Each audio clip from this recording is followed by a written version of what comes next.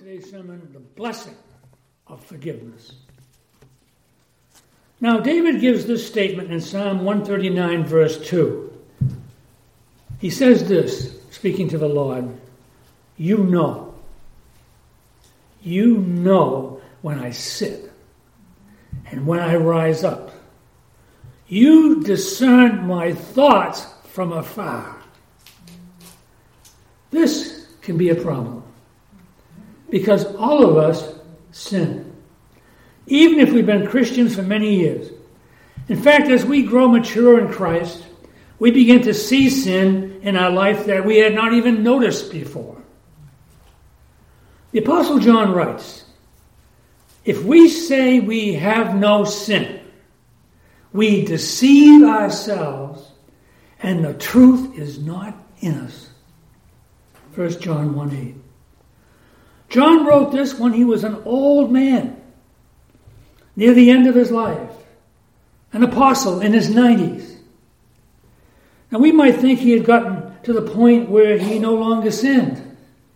But John includes himself when he says, if we say we have no sin, we, including John, deceive ourselves. And guess what? God sees it all. Nothing is hidden from his sight. This is why forgiveness is one of the greatest blessings we can imagine. The God who knows all of our sin will forgive all of our sin. When God forgives you, he wipes the record clean. All of it. King David tried to hide his sin from God and hide it from others. And many think that Psalm 32 should be read in conjunction with Psalm 51, his great psalm of repentance, which he wrote after his affair with Bathsheba, 2 Samuel 11 and 12. While his armies went off to war, David stayed behind. He stayed behind in Jerusalem, and what did he do? He seduced one of his officers' wives. And when she became pregnant, David arranged for her husband, Uriah, to be killed in battle. David had adultery and murder on his hands. And he hid his sin. But the prophet Nathan confronted David. And David describes his confession in Psalm 51, a passionate, emotional psalm. As part of this confession, David made a promise to God. He said this, I will teach transgressors your ways, and I will teach sinners. And sinners, as a result, sinners will return to you. Psalm 32 could be the fulfillment of that promise. Now, just because 32 comes before 51 in our Bibles doesn't mean one was written before the other. In Psalm 32, David does not teach sinners, and in Psalm 32, David does teach sinners and turns them back to God. So there is good reason to have David's sin with Bathsheba in the back of our minds as you and I look at Psalm 32. And this raises a question. What will we do when we sin? Will we try to hide our sin? Or will we confess our sin? We need to turn to God and admit our sin so that we can be forgiven. I had an experience when I was in seminary in Oregon, as a matter of fact, where it wasn't an outright sin that I committed, but I was being disobedient about something that the Lord wanted me to do, and I was going the other way. And he put his hand on me, and he pushed me down in a sense, almost a deep depression. And I sort of knew what it was all about, but I didn't want to go back to where I did not want to make it right. And yet, he got me to the point where I did. And I was relieved. And I was not only relieved, but filled with a spirit of joy and thanksgiving and dedication to the Lord. Sometimes we have to go through those. We do. We are disobedient people at times. And I believe God gave me that as a lesson to not forget. And I remember at the time I was taking a course in the book of Hebrews. And it talks about the discipline of the Lord in Hebrews. And if you're not disciplined by the Lord when you're being disobedient, the writer of Hebrews says you're illegitimate. You're not really a child of his. So David declares here the blessing of forgiveness in verses 1 and 2. Now this is like a beatitude, and this beatitude is the heart of this psalm. And we're going to spend most of our time on these first two verses. The word blessed stands out because Psalm 1 and 2, the introduction to the Psalms, begin and end with this same word. And there's an important difference, though, in Psalm 1. Psalm 1 declares the blessing of the ideal man who never sins. Blessed is the man who walks not in the counsel of the wicked, nor stands in the way of sinners, nor sits in the seat of scoffers. This blessing here, in this verse, is for someone who constantly walks with God, walks in the ways of God, which none of us really do. In fact, the tense of the Hebrew here in verse 1 indicate that this man is never involved with anything tainted by evil. The man of Psalm 1 is the perfect man, Jesus Christ. But Psalm 32 declares the blessing of a man who is far from perfect, a person like you and me. This person does sin, and yet God forgives this person. Verses 1 and 2. Blessed is the one whose transgression is forgiven, whose sin is covered. Blessed is the man against whom the Lord counts no iniquity, and in whose spirit there is no deceit. I love that statement. I love that ending statement there, to have no deceit in one's life. What a wonderful characteristic that would be. And David declares a double blessing on those that God forgives. And to emphasize the blessing of forgiveness, David repeats the beatitude in verse 2. What better way to encourage you and me to confess our sins than a double promise of blessing? I know we don't have public confession very often in church. And I'm not against the fact that we don't have public confession. I'm not even encouraging that we do. But I grew up in a Roman Catholic church. And I can remember as a young boy, every Saturday afternoon, going to the church in Osterville and going in the confessional and talking to the priest about my sins and going out that door resolved to never do them again. Guess what? I was back there the next week, going down that litany of sins again, and week after week after week, just so I could take communion on Sunday. Because you couldn't take communion on Sunday back in those days unless you had been to confession to confess your sins. We are so liberated from that. We can talk directly to God anytime. We don't have to wait till Saturday afternoon in some special church. We can do it whenever. And yet, I've been in situations as a pastor where somebody has been burdened by a sin and they needed to talk to someone about it. And just talking to someone about it is a help. But talking to God about it is the greatest help. So this blessing is even more attractive and tempting because a translation of the word blessed here is happy. And so we could translate verses 1 and 2, how happy is the one whose transgression is forgiven. And happy is kind of a word that has kind of been abused. I would say how filled with joy is a person. But let's say how happy is the one against whom the Lord counts no iniquity. How thankful.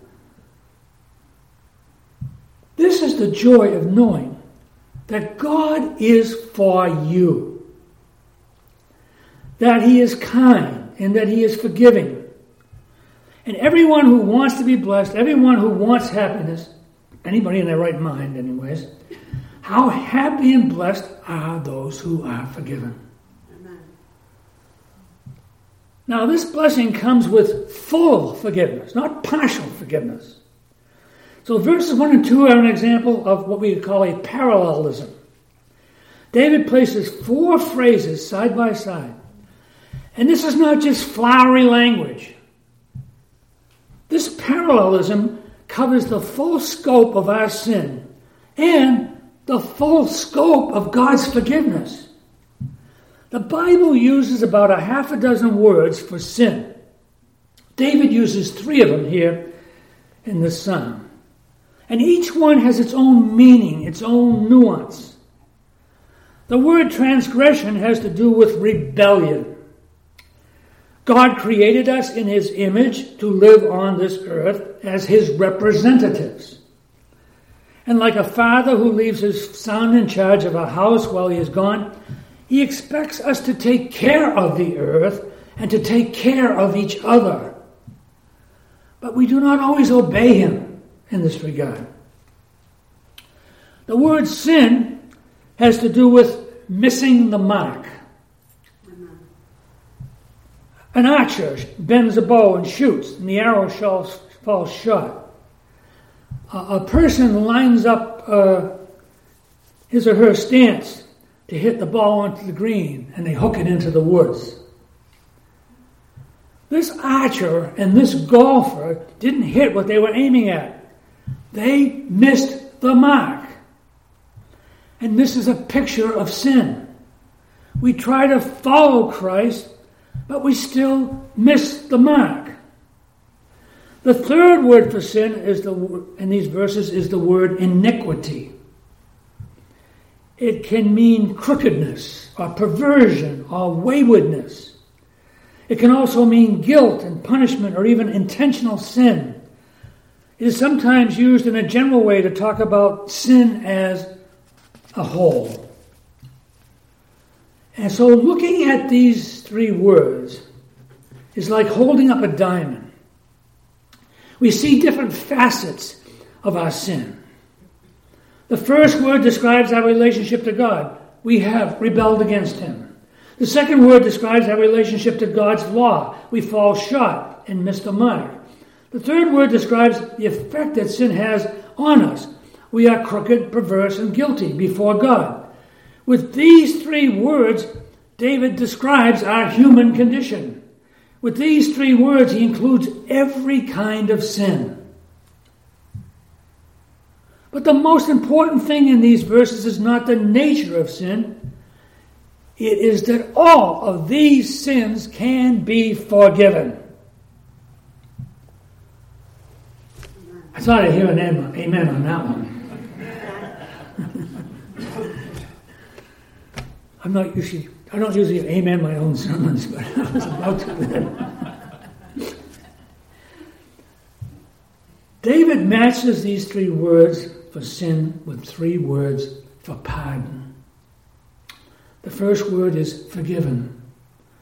It literally means to lift off, to carry away. Your transgression was like a boulder pinning you to the ground. But God came along and he lifted it and he carried it away.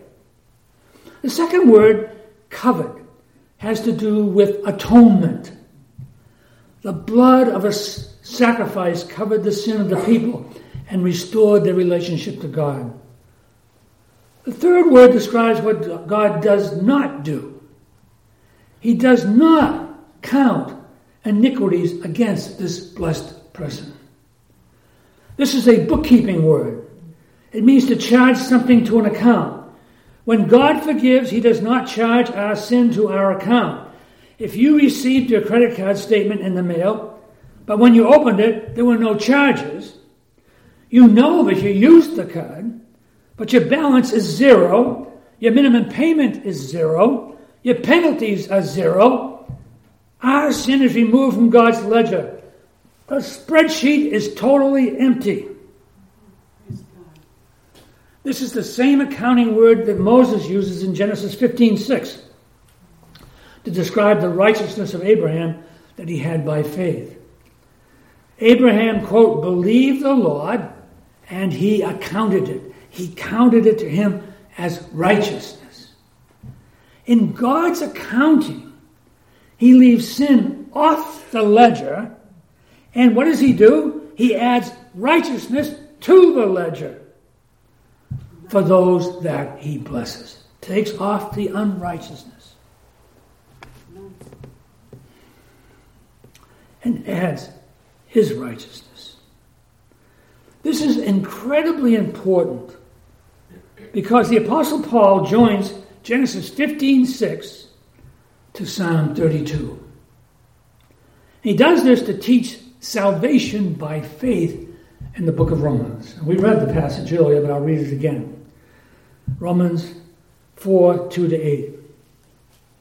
For if Abraham was justified by works, he has something to boast about, but not before God.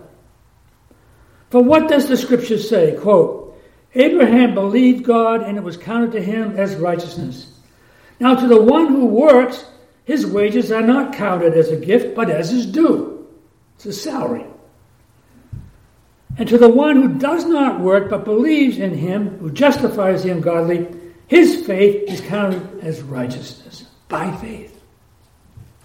Just as David also speaks of the blessing of the one to whom God counts righteousness apart from works. Blessed are those whose lawless deeds are forgiven and whose sins are covered. Blessed is the man against whom the Lord will not count his sin. By not counting sins against us, God declares you and me to be righteous, right with God, right in his sight. This is God's blessing.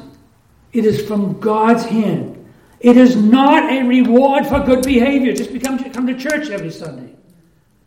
It's not a reward. Psalm 32 is at the heart of the gospel. God clears the ledger. He deletes the data on your spreadsheet. And so the question is, who receives this blessing? The parallelism of the first two verses shifts in the second half of verse 2 to identify the kind of person God forgives. It is the one in whose spirit there is no deceit. No deceit at all. Zero deceit. This deceit does not have to do primarily with lying to others. This is about lying to yourself and lying to God. Again, John says, if we say we have no sin, we are deceived. We deceive ourselves, and the truth is just not in us. How do we lie to ourselves? Well, we can be proud and think we've never done anything wrong. And when there's tension in a conflict or in a relationship, it's always someone else's fault. We can lie to ourselves by thinking God does not know about our sin because it happened a long time ago and a long way from home. We can deceive ourselves by comparing ourselves to others. We might say, I'm not like Fred at work. I'm not like Susie across the street. I'm not like those other people. We can deceive ourselves by being moral persons. We can deceive ourselves by focusing on the externals. I don't drink. I don't smoke. I always drive the speed limit. I go to church. By the way, driving down here this morning, I've done it several times when I come here. I purposely drive the speed limit, and every single car on the Mid-Cape Highway passes me. Some a little faster than others, but they always pass me. So I don't know what it means by speed limit. It must be speed limit plus 5. Is that what it is? Okay. They'll just bend. We got to bend. It's not literal. Don't take those speed signs literal. You got to have an imagination. Well, back to... we can deceive ourselves by thinking that this psalm is for somebody else. Maybe that person who's not here today. But the blessing of forgiveness is for those who do not lie to themselves. We can sometimes be so deceived, especially, I don't know if this happens early in your Christian life or later in your Christian life or what, but it seems to be those serious seasons in your Christian life where we can be so self-deceived that we try to actually deceive God. We figure we can pull one off that he's not going to notice. Even though he knows more about us than we know about us. We ignore sin. We pretend it didn't happen. We try to hide it from him. But down deep, we know, when we really think about it, he does see. If God truly loves you and he truly loves me, he will let us know that he sees. And this is where David turns next as he describes the process of forgiveness. In verses 3 to 7, David describes his own personal experience as God would not allow him to ignore his own sin. He describes how verses 1 and 2 were lived out in his own life. His inner turmoil led to confession and forgiveness. And once he had been restored, he did the right thing. He taught others about this truth. The process began with David's stubborn silence.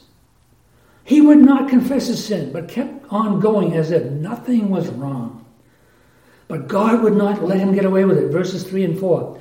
For when I kept silent, my bones wasted away through my groaning all day long, 24/7. For day and night your hand was heavy upon me. My strength was dried up as by the heat of summer. This is a perfect description of the misery of living with a guilty conscience. If you are a Christian, this describes the way you have felt when you would not confess your sin to God, when you refuse to confess your sin to God. Physiologically, David's bones wasted away. He felt drained. His strength was sapped.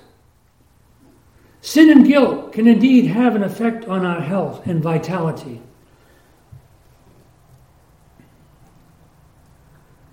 When he laid down, he could not rest. Oh, that's a terrible place to be. You lay down for rest and you just can't rest. Finally, David gave in to the pressure and he confessed. Verse 5, I acknowledged my sin to you. I did not cover my iniquity. I said I would confess my transgressions to the Lord, and you forgave the iniquity of my sin. Selah. If God's hand is heavy on you and your conscience, you need to know he loves you. And he is making you miserable for your own good. You can be so stubborn and so sinful that God sometimes has to force us to turn to him for healing and forgiveness. He dragged this confession out of David. If the Holy Spirit is making you miserable because of your sin, that is a sign that God truly cares for you. The time to worry, and this is very important, the time to worry is when you sin and God doesn't even bother with you. That's a scary place to be. Amen.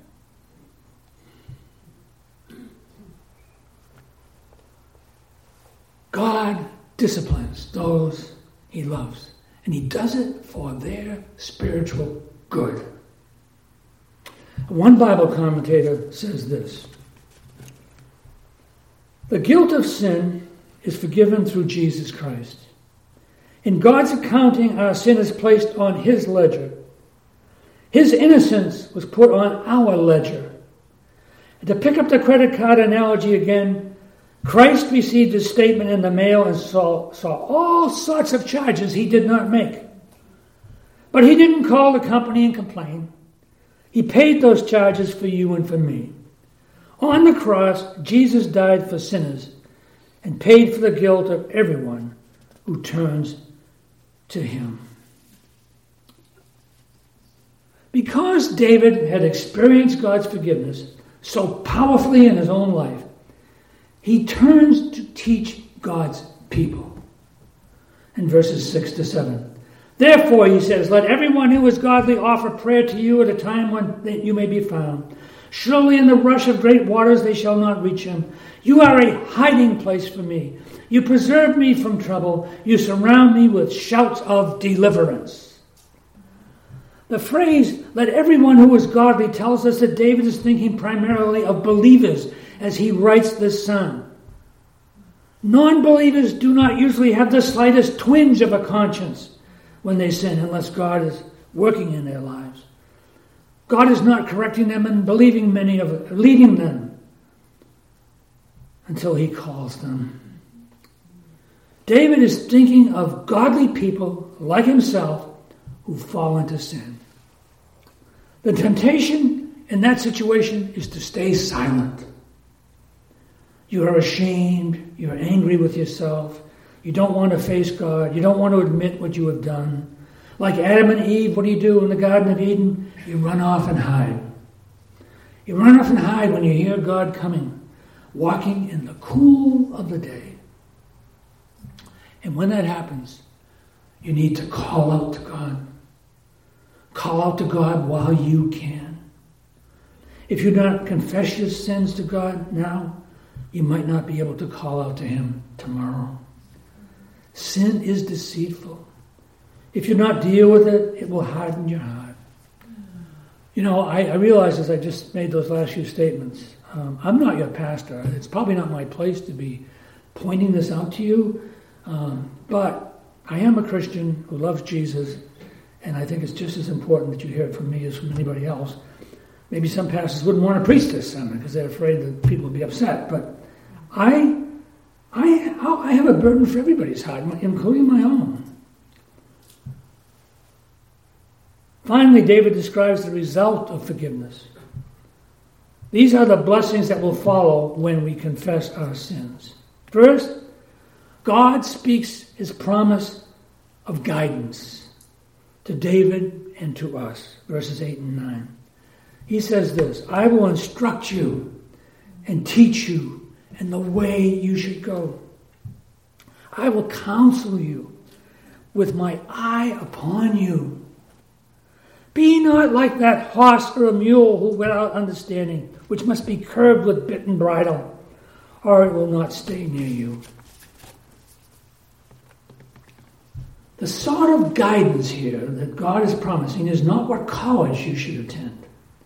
It's not about who you should marry, or whether you should take a new job offer, or some other important decision. In context, this guidance concerns godly living that will glorify God. The Holy Spirit will teach you to obey and walk in the way of the righteous.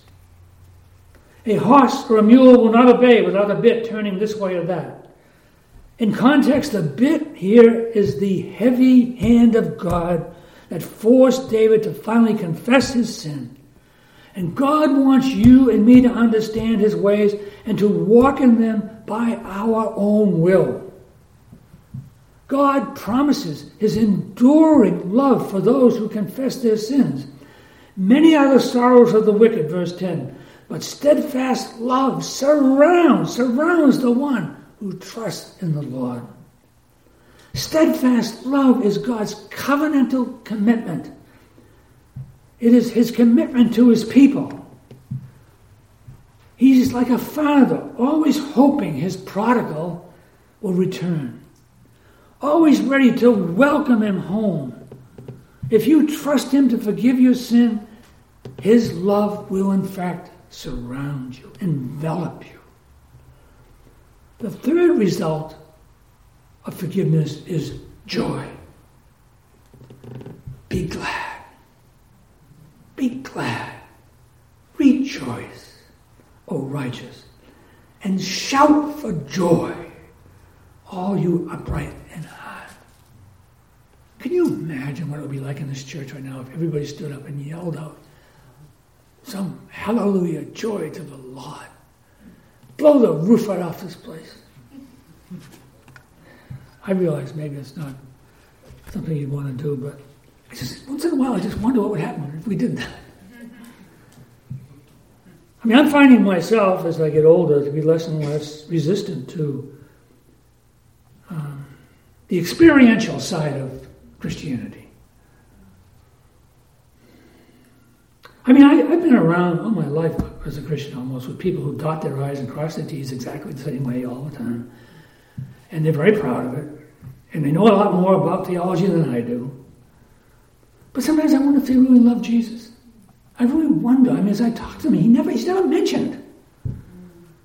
I think you can do both. I think you can be theologically accurate and still love Jesus and be expressive about it. And that's one of the things I love about not being a full-time pastor in a particular church. I'm liberated. I don't have to conform to all those strictures. Oh, well, the pastor can only do this. He can only do that. He has to be a certain type of way. He has to dress a certain way. I mean, it's ridiculous.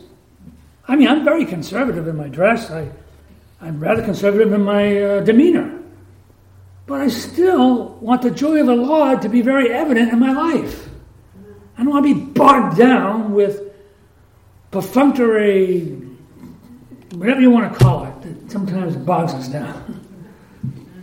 It's all what I call institutionalism. We need the church, we need all the guidelines, we need the bylaws, we need the statement of faith. I am very committed to all those things, but sometimes we just need to stop and say, what's number one? It's the love of Jesus Christ in me and in other people and our love to one another. That's it in a nutshell. And if you don't get anything else out of this sermon, get that. So, be glad in the Lord. I mean, that's a command. And rejoice, O righteous. And shout for joy, all you upright in heart. There's nothing wrong with those things. They're glorious when they're done in the right spirit, in the right way, in the right place. So that verse is a very, very, what I would call, loud verse. When you fail and God forgives you, it makes you want to stand up and shout for joy. The expression, be glad and rejoice, both describe spontaneous shouts of joy. After describing sin in 3 words in the first 3 verses, David has 3 shouts for joy at the end for those who are forgiven. If you are truly forgiven, you will make some noise.